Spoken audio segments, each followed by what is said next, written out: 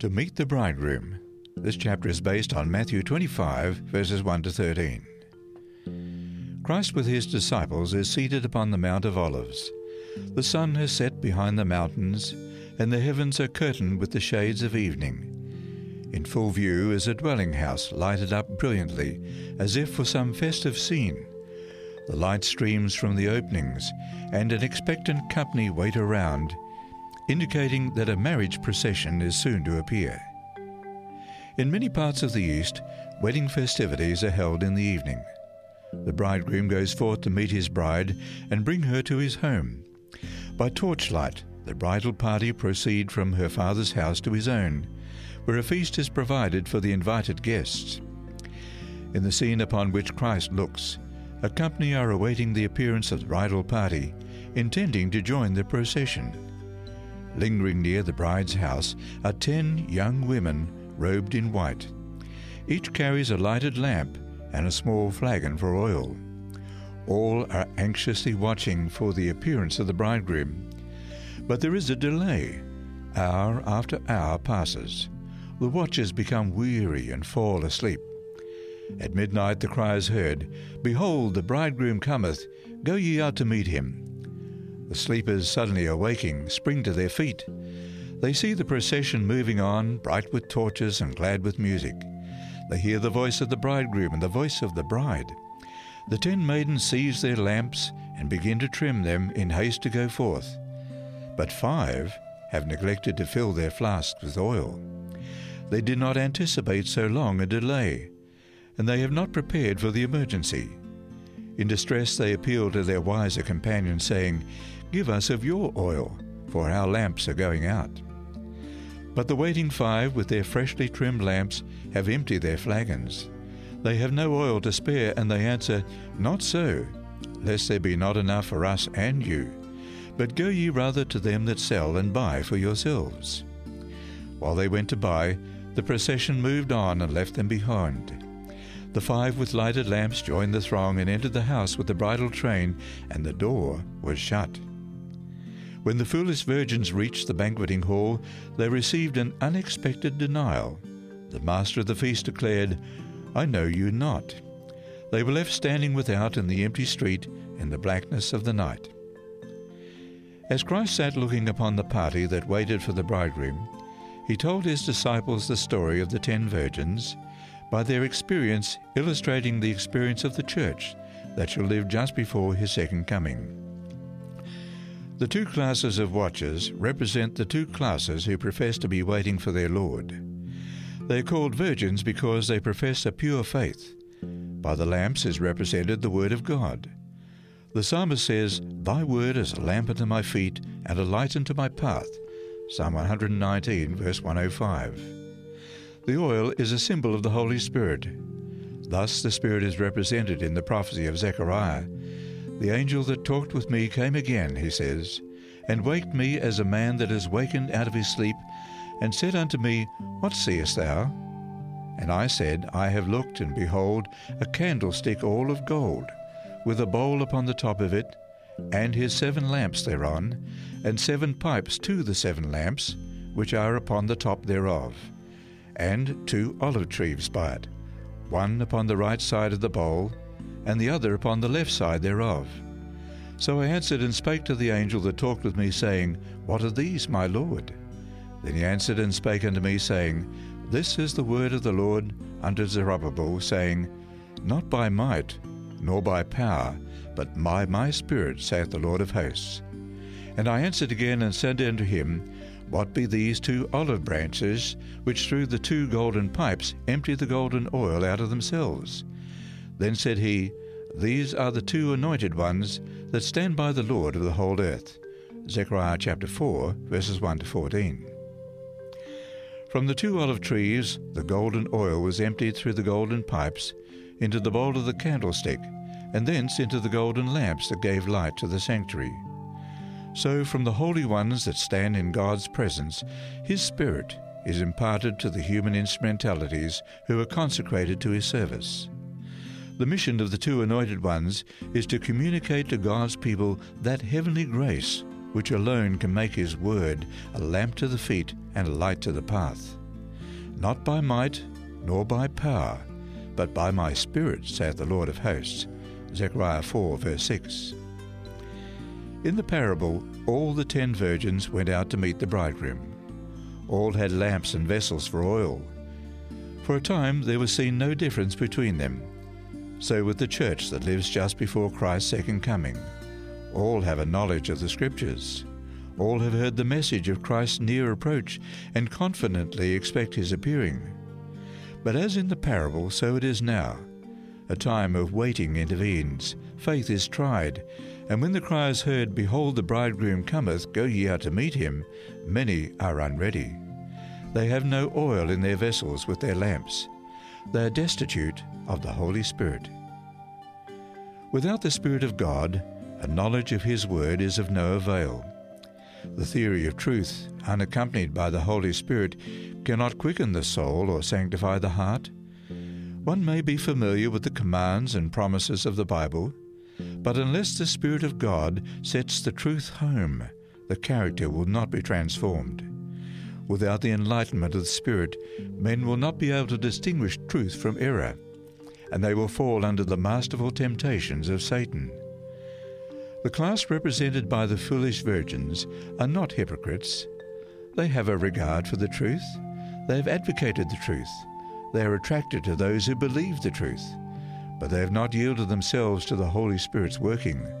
They have not fallen upon the rock Christ Jesus and permitted their old nature to be broken up. This class are represented also by the stony ground hearers. They receive the word with readiness, but they fail of assimilating its principles. Its influence is not abiding. The Spirit works upon man's heart according to his desire and consent, implanting in him a new nature. But the class represented by the foolish virgins have been content with a superficial work. They do not know God. They have not studied his character. They have not held communion with him. Therefore they do not know how to trust, how to look and live. Their service to God degenerates into a form. They come unto thee as the people cometh, and they sit before thee as my people, and they hear thy words, but they will not do them. For with their mouth they show much love, but their heart goeth after their covetousness. Ezekiel chapter 33, verse 31. The Apostle Paul points out that this will be the special characteristic of those who live just before Christ's second coming. He says, In the last days perilous times shall come. For men shall be lovers of their own selves, lovers of pleasures more than lovers of God, having a form of godliness, but denying the power thereof. 2 Timothy chapter 3, verses 1 to 5. This is the class that in time of peril are found crying peace and safety. They lull their hearts into security and dream not of danger. When startled from their lethargy, they discern their destitution and entreat others to supply their lack. But in spiritual things no man can make up another's deficiency.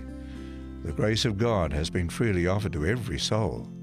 The message of the gospel has been heralded, Let him that is athirst come, and whosoever will, let him take the water of life freely. Revelation 22, verse 17. But character is not transferable. No man can believe for another. No man can receive the Spirit for another. No man can impart to another the character, which is the fruit of the Spirit's working. Though Noah, Daniel, and Job were in it, that is, in the land, as I live, saith the Lord God, they shall deliver neither son nor daughter, they shall but deliver their own souls by their righteousness. Ezekiel 14, verse 20. It is in a crisis that character is revealed.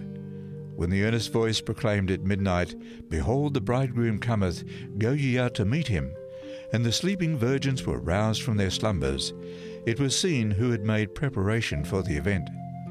Both parties were taken unawares, but one was prepared for the emergency, and the other was found without preparation. So now, a sudden and unlooked-for calamity, something that brings the soul face to face with death, will show whether there is any real faith in the promises of God. It will show whether the soul is sustained by grace. The great final test comes at the close of human probation, when it will be too late for the soul's need to be supplied. The 10 virgins are watching in the evening of this earth's history. All claim to be Christians. All have a call, a name, a lamp, and all profess to be doing God's service. All apparently wait for Christ's appearing, but 5 are unready. 5 will be found surprised, dismayed, outside the banquet hall. At the final day, many will claim admission to Christ's kingdom, saying, "We have eaten and drunk in thy presence, and thou hast taught in our streets. Lord, Lord, have we not prophesied in thy name, and in thy name have cast out devils, and in thy name done many wonderful works?" But the answer is, "I tell you, I know you not whence ye are. Depart from me." Luke 13, verse 26 and 27, and Matthew 7, verse 22. In this life they have not entered into fellowship with Christ. Therefore they know not the language of heaven. They are strangers to its joy. What man knoweth the things of a man, save the spirit of man which is in him? Even so the things of God knoweth no man, but the Spirit of God. 1 Corinthians 2, verse 11. Saddest of all words that ever fell on mortal ear are those words of doom, "I know you not." The fellowship of the Spirit, which you have slighted, could alone make you one with the joyous throng at the marriage feast. In that scene you cannot participate. Its light would fall on blinded eyes, its melody upon deaf ears.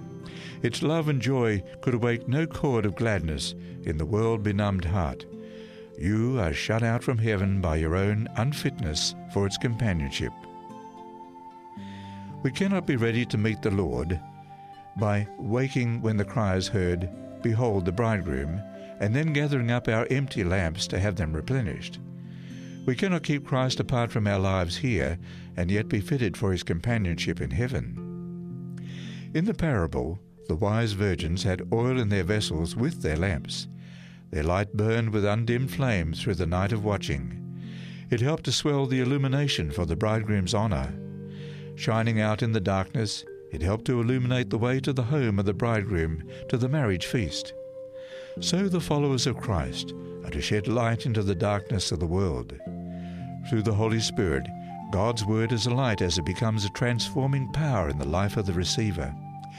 By implanting in their hearts the principles of His Word, the Holy Spirit develops in men the attributes of God.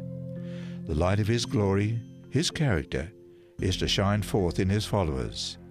Thus they are to glorify God, to lighten the path to the bridegroom's home, to the city of God, to the marriage supper of the Lamb. The coming of the bridegroom was at midnight, the darkest hour. So the coming of Christ will take place in the darkest period of this earth's history. The days of Noah and Lot picture the condition of the world just before the coming of the Son of Man. The Scriptures, pointing forward to this time, declare that Satan will work with all power and with all deceivableness of unrighteousness. 2 Thessalonians 2, verses 9 and 10. His working is plainly revealed by the rapidly increasing darkness, the multitudinous errors, heresies, and delusions of these last days.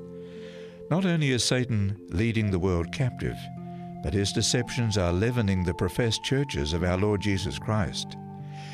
The great apostasy will develop into darkness deep as midnight, impenetrable as sackcloth of hair. To God's people it will be a night of trial, a night of weeping, a night of persecution for the truth's sake. But out of that night of darkness, God's light will shine. He causes the light to shine out of darkness, 2 Corinthians 4, verse 6. When the earth was without form and void, and darkness was upon the face of the deep, the Spirit of God moved upon the face of the waters, and God said, "Let there be light," and there was light. Genesis 1, verses 2 and 3. So in the night of spiritual darkness, God's word goes forth, "Let there be light." To his people he says, "Arise, shine, for thy light is come, and the glory of the Lord is risen upon thee." Isaiah 60, verse 1. "Behold," says the Scripture, "the darkness shall cover the earth, and gross darkness the people. But the Lord shall arise upon thee, and his glory shall be seen upon thee." Isaiah 60, verse 2. It is the darkness of misapprehension of God that is enshrouding the world. Men are losing their knowledge of his character. It has been misunderstood and misinterpreted. At this time, a message from God is to be proclaimed, a message illuminating in its influence and saving in its power. His character is to be made known. Into the darkness of the world is to be shed the light of His glory, the light of His goodness, mercy, and truth. This is the work outlined by the prophet Isaiah in the words, O Jerusalem, that bringest good tidings, lift up thy voice with strength, lift it up, be not afraid. Say unto the cities of Judah, Behold your God. Behold, the Lord God will come with strong hand, and His arm shall rule for Him. Behold, His reward is with Him, and His work before Him. Isaiah 40, verses 9 and 10. Those who wait for the bridegroom's coming are to say to the people, Behold your God. The last rays of merciful light, the last message of mercy to be given to the world, is a revelation of His character of love. The children of God are to manifest His glory. In their own life and character, they are to reveal what the grace of God has done for them. The light of the Sun of Righteousness is to shine forth in good works, in words of truth and deeds of holiness. Christ, the outshining of the Father's glory, came to the world as its light.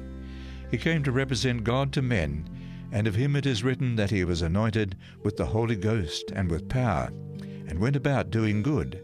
Acts 10, verse 38. In the synagogue at Nazareth He said, The Spirit of the Lord is upon me, because He hath anointed me to preach the gospel to the poor. He hath sent me to heal the brokenhearted, to preach deliverance to the captives, and recovering of sight to the blind, to set at liberty them that are bruised, to preach the acceptable year of the Lord. Luke 4, verses 18 and 19. This was the work He commissioned His disciples to do.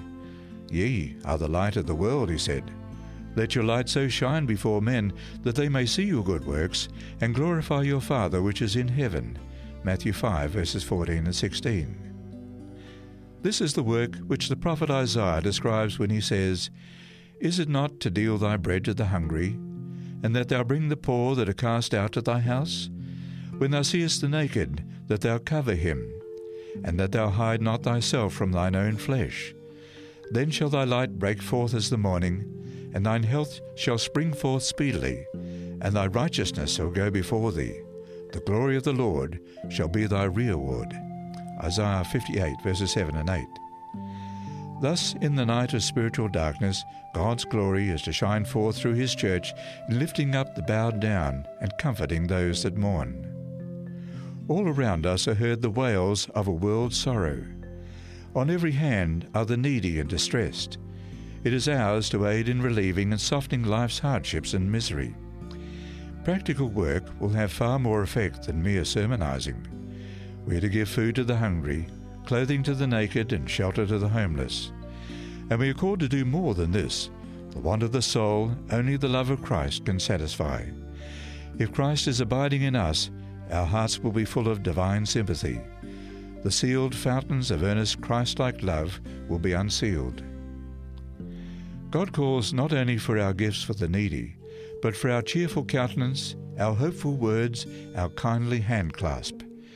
When Christ healed the sick, He laid His hands upon them. So should we come in close touch with those whom we seek to benefit. There are many from whom hope has departed. Bring back the sunshine to them. Many have lost their courage. Speak to them words of cheer. Pray for them. There are those who need the bread of life. Read to them from the Word of God. Upon many is a soul sickness which no earthly balm can reach nor physician heal. Pray for these souls. Bring them to Jesus. Tell them that there is a balm in Gilead and a physician there. Light is a blessing, a universal blessing, pouring forth its treasures on a world unthankful, unholy, demoralized. So it is with the light of the Sun of Righteousness. The whole earth, wrapped as it is in the darkness of sin and sorrow and pain, is to be lighted with the knowledge of God's love. From no sect, rank, or class of people is the light shining from heaven's throne to be excluded. The message of hope and mercy is to be carried to the ends of the earth. Whosoever will may reach forth and take hold of God's strength and make peace with Him, and he shall make peace. No longer are the heathen to be wrapped in midnight darkness. The gloom is to disappear before the bright beams of the Sun of Righteousness. The power of hell has been overcome. But no man can impart that which he himself has not received. In the work of God, humanity can originate nothing. No man can by his own effort make himself a light-bearer for God. It was the golden oil emptied by the heavenly messengers into the golden tubes, to be conducted from the golden bowl into the lamps of the sanctuary, that produced a continuous, bright and shining light. It is the love of God continually transferred to man that enables him to impart light. Into the hearts of all who are united to God by faith, the golden oil of love flows freely, to shine out again in good works, in real, heartfelt service for God. In the great and measureless gift of the Holy Spirit are contained all of heaven's resources. It is not because of any restriction on the part of God that the riches of His grace do not flow earthward to men. If all were willing to receive, all would become filled with His Spirit. It is the privilege of every soul to be a living channel through which God can communicate to the world the treasures of His grace, the unsearchable riches of Christ. There is nothing that Christ desires so much as agents who will represent to the world His spirit and character. There is nothing that the world needs so much as the manifestation through humanity of the Saviour's love. All heaven is waiting for channels through which can be poured the holy oil to be a joy and blessing to human hearts. Christ has made every provision that His church shall be a transformed body, illumined with the light of the world, possessing the glory of Emmanuel. It is His purpose that every Christian shall be surrounded with a spiritual atmosphere of light and peace. He desires that we shall reveal His own joy in our lives. The indwelling of the Spirit will be shown by the outflowing of heavenly love. The divine fullness will flow through the consecrated human agent to be given forth to others. The Son of Righteousness has healing in His wings, Malachi 4, verse 2. So from every true disciple is to be diffused an influence for life, courage, helpfulness, and true healing. The religion of Christ means more than the forgiveness of sin. It means taking away our sins and filling the vacuum with the graces of the Holy Spirit. It means divine illumination, rejoicing in God. It means a heart emptied of self and blessed with the abiding presence of Christ. When Christ reigns in the soul, there is purity, freedom from sin. The glory, the fullness, the completeness of the gospel plan is fulfilled in the life.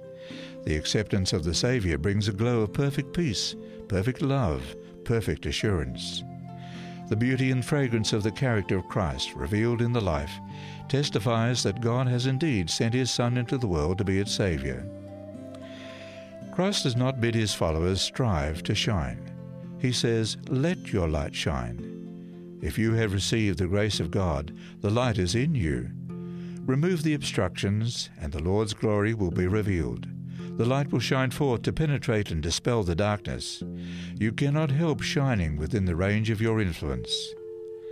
The revelation of His own glory in the form of humanity will bring heaven so near to men that the beauty adorning the inner temple will be seen in every soul in whom the Saviour dwells.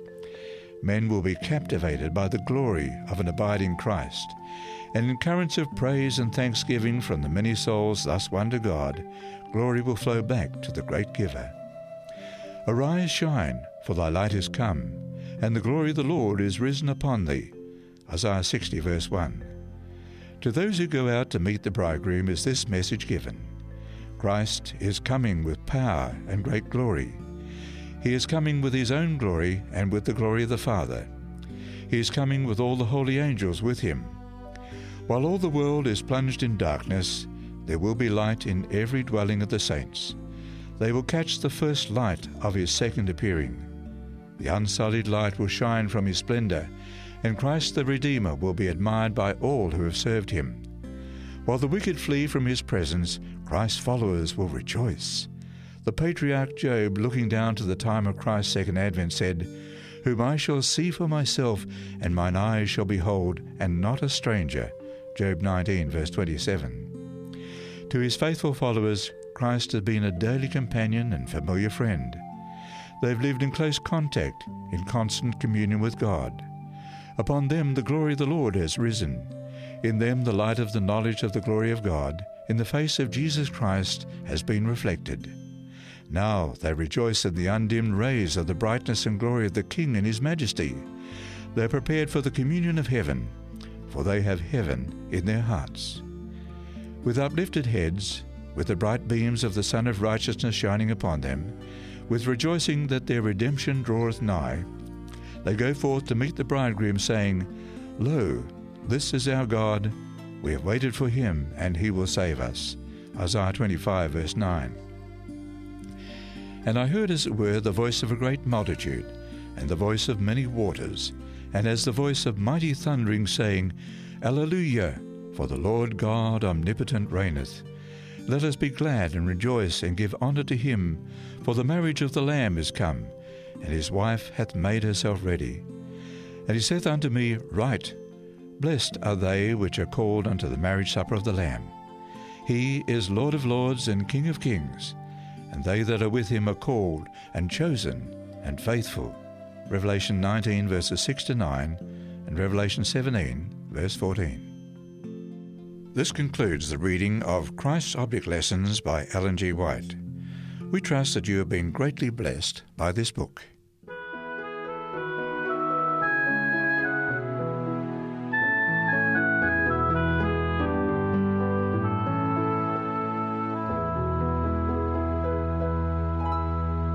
You have been listening to a production of 3ABN Australia Radio.